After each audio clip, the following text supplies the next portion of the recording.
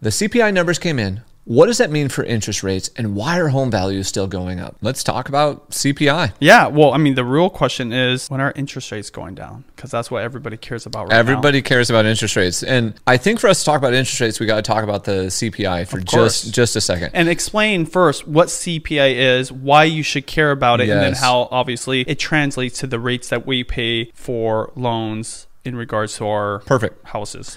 So the Fed is constantly, they're looking at inflation. So one of the measures that we look at is the CPI, and the Fed is actually going to look at, core CPI and CPE. Let's not get lost in the weeds or the nuance there. But the consumer price index last week, it came in at 4.9%, which was at expectations. Cool. That means absolutely nothing. Here's what it really means over the long run. The Federal Reserve just sent us through the fastest interest rate hike possible or ever. Okay, so we shot up 500 basis points. What that's done is that's taken that 30-year fixed debt that the real estate market survives on. It took it from, 3% to the upper sixes. Now the Federal Reserve is basically probably done. And we've been talking about this for a while. We said, hey, it's probably going to end after 4 rate hikes in 2023. And now that CPI came in at expectations, we're betting, and this is a bet, it's a guess. Don't let anyone fool you that they magically know what's coming. But we're betting that in June, next month, we're going to get a rate hike pause. Okay, so no more future rate hikes from the Fed. Why is that? In June, they have more data that they're going to be able to look at before the June meeting to figure out exactly where we're at, what's happening, and then how it affects us. The other thing that's happening is right before the June meeting is what's called the base effect. See, when people think about CPI, they just look at a number. What it actually is an aggregate of all the monthly numbers added together. And the base effect is when you have a bigger number from a previous timeline. So basically last May's number. When we roll forward into June, that number drops off. Well, that number in the next 2 months, maybe 3, might have the possibility to bring inflation down into the 3s. Okay, so then is the Fed going to hike rates? Probably not. What are they going to do? They're going to pause because they're also trying to figure out, with this banking crisis we have going on, how much liquidity is actually drying up from the banking crisis, and then how much of a credit squeeze is that putting on the market? There's some estimates that credit squeeze itself is another 100 to 150 basis points without the Fed, doing nothing, without them actually even raising rates. I think the Fed is going to say in June, enough is enough, and we're just going to pause and watch. Okay, for us, that means the Fed has reached its Fed fund terminal rate. That's like, and I know this is uber nerdy, but this is the go signal. It means the Fed is going, okay, we've made it there. So if you're a hardcore investor, you're going in now. You're starting to hunt for stuff now.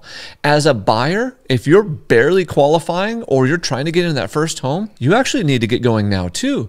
The reason for that is we do believe, and we'll get a little more into this in a bit, that interest rates are going to go down. Well, as interest rates go down, demand will go up, both on the investment side and on the buyer side. So if you're looking for that last deal, or if you're thinking, I don't want to get more competition because the market's very hot right now, then you need to start moving. Another part of this is, where are rates headed? So long term, we believe that interest rates are going to go down. When? Maybe later this year, okay? 3rd, 4th quarter, or early 2024. Now, why is that? 1, the Fed has probably hit its Fed fund terminal rate and we won't see any more hikes. 2, banks right now, because they know if they push a bunch of debt out there, that everyone's just going to refinance it when rates go down. So what banks have been doing is they've been shoving more margin into it than they normally would. What that margin is that's the spread.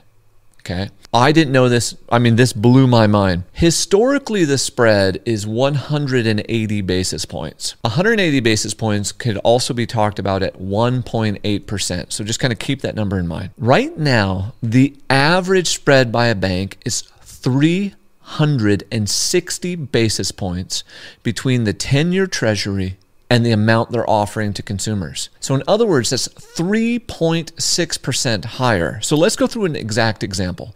So this morning at 8 a.m. when I looked on May 11th, the 10-year Treasury was 3.35%. The natural spread that a bank is adding in is 360 basis points. So we go 3.35 plus 3.6 gets us an interest rate of 6.95. And we know it's just a little bit below there. But I'm going to be honest, if you don't have 20% down, you're that almost 7 rate right now anyway. Well, even if today's rates were where they were and we were using the 10-year Treasury as that benchmark, if we just pulled that margin that they have out of it, so we would have 3.35 plus 1.8, rates would be at 5.125. So what's going to happen is this natural margin compression is going to happen now that the Fed has stopped raising rates. Now, this is a prediction. Okay, there's no guarantee they've stopped, but I'm betting my own money they've stopped, and I feel very comfortable with this. Could it go a little higher? Absolutely.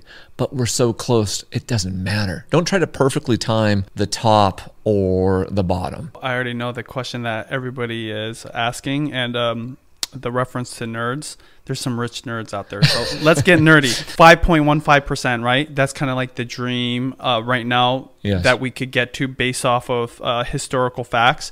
But the real question is, when is it going to go lower? Is it going to go lower? And if it is, why? And if it isn't, why that too? Yeah. Man, great question. Rates can't go lower in the foreseeable future. Inflation is sticky. It's not transitory, and you never know, it might move faster, but generally speaking, when we look at history as the indicator, inflation moves out of the market really slow. So expect the Fed fund rate to be higher than you want for longer. Are we going to see 3% again? Probably never in our lifetimes. That was the flooding of the market with over $6 trillion money printer go brrr, because they felt they had to. And on a certain level, COVID did justify that, but that was still too much money printing, which sucked that rate down. Could long-term rates hover in the 4s to the 5s? Yes. Will we see the 3s? Probably not. Should you wait for that to happen? No. See, supply is so low that as rates come down, demand will just simply increase and then price you out of a good deal or, beat you out from a competition perspective for the home you want for your family. Yeah, that's something I know people don't know or they always forget. Of course, we're waiting for those lower rates. Even if we did get the lower rates, guess what? It's time to shop. Everybody's out there making offers. So then what happens to the prices of homes? They go up because there's way more demand. That's why we're in a weird place right now where we even talked about this late last year that we thought prices would come down more because maybe there'd be more supply, builders are... None of that is happening. None. Supply is super low. We're in this weird limbo phase of the economy, right? We think a recession's coming, but it's not like actually here the way that everybody can agree on, right? Because you and I know like there's different cracks in the economy. There's businesses that are stressed out, failing. But at the same time, why is it that things are moving forward? And it's just like... It's a weird game and you have to know the rules. And one of the rules is you have to look at history. And so, just going back to why we had low rates this last decade, inflation was down at 2%. Yep. It was easier. The Federal Reserve had more room to lower rates to these 0%, right? Because they have a buffer. Right now, the buffer is way higher. So, right, it's going to be in that 4 to 7% range. But the one mistake that Federal Reserve doesn't want to make, and I would love to hear your thoughts on this, dive deeper, they don't want to let inflation get out of control. Because what happened in the last year, whether it was their fault or not, was kind of embarrassing. Because their whole job is make sure inflation doesn't get above 2%. And they royally failed. So right now, to their credit, they're like, hey, whether people like it or not, we've just got to be the bad parent, right? We've got to be the one to say, no more free lunch. You've got to pay up because if you don't, it's going to get worse. I think Jerome Powell has very much paid attention to the mistakes that were made by Paul Volcker. Paul Volcker didn't keep it high enough long enough, and then inflation got so out of control that they essentially had to come in and rug pull us and then just beat the economy down. Yes, we shot up very fast. And yes, interest rates in the United States, or the Fed fund rate, is higher than every other central bank in the world. So we're finally setting the example, like you said. Dad stepped in and said, "You guys are grounded. You've been partying too much. Like, okay, I'm coming home to roost." And the economy's having a little hangover from that because it was partying too much. This is why we don't believe that they're going to immediately suck them down, because they can't. The embers are still there. So I know that you were a Boy Scout. I've chatted with your dad about it. And, when the fire's put out, it may not be all the way put out if the water wasn't thrown on it and dirt thrown on it and maybe some time, because there still could be some embers there. And inflation is that big of a problem. It's actually embers, and then there's gas on the edge of the fire pit. And so if a little bit of that gets out of control, the gas will just naturally fall in. So they have to actually make sure it's all the way out. This is why it's going to sit there higher longer than we want it to be. I mean, I wanted to lower yesterday because I'm an investor. Cheap money equals more deals, equals higher velocity of capital, and we can rock and roll like there's no tomorrow, and we can bet on appreciation. Not cheap money, all of a sudden you've got to get really hardcore fundamentals. You've got to get everything dialed in.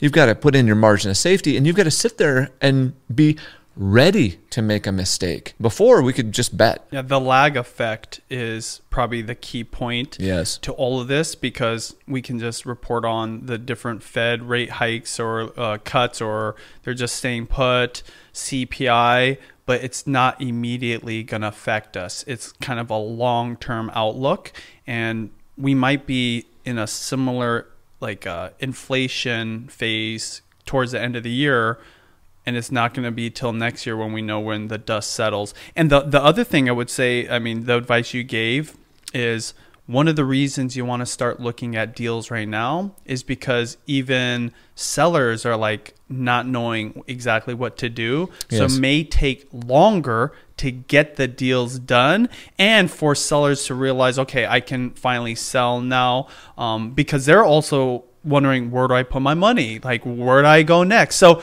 you need to plant the seeds right now. Get your list of potential deals and properties so that you can be first on scene when they're ready, and you've already done the research, you've ran the numbers, you're ready to pull that trigger. Because if you wait till rates are low, the real investors are already showing up. Bingo. And I think also, maybe just to add one little thing to that, is the consumer in general is starting to get okay with high inflation. They're starting to get okay with these higher prices. So once the consumer in general accepts what's happening, then inflation also starts naturally cooling. And you can see this by consumer spending going down, savings rates, trying to go up, but people are spending a little bit more on credit cards and things like that. So the consumer is starting to accept what's currently happening in our situation. All right, so the next question that I have for you, Anton, is if we're stuck in this kind of situation and we expected house prices to go down, why are they going up right now? We were wrong. A lot of us were. That's what's crazy.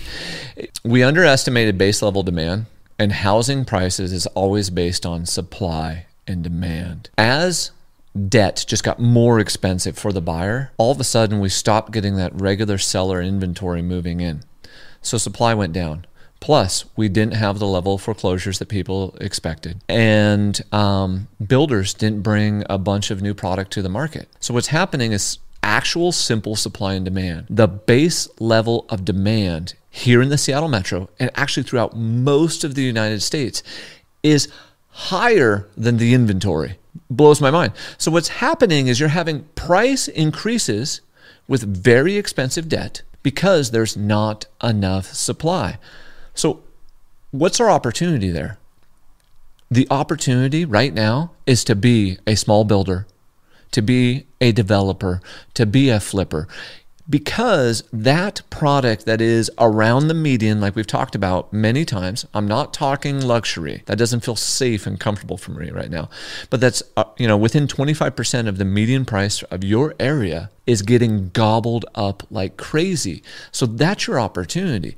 Builders are making up a larger percentage of the market than they've made up in decades. So what does that mean? Go flip a home. Go build a house. Go build 4 houses. Go install a manufactured home. That's opportunity. Is that supply coming on the foreclosure side? Absolutely not in our metro. Okay, has it ticked up a little bit? Yes, but not enough to impact supply. So these crash bros are wrong again. All right, so the next time we're going to be talking about what are the phases of real estate investing. So 100%. Subscribe for more podcasts. Oh,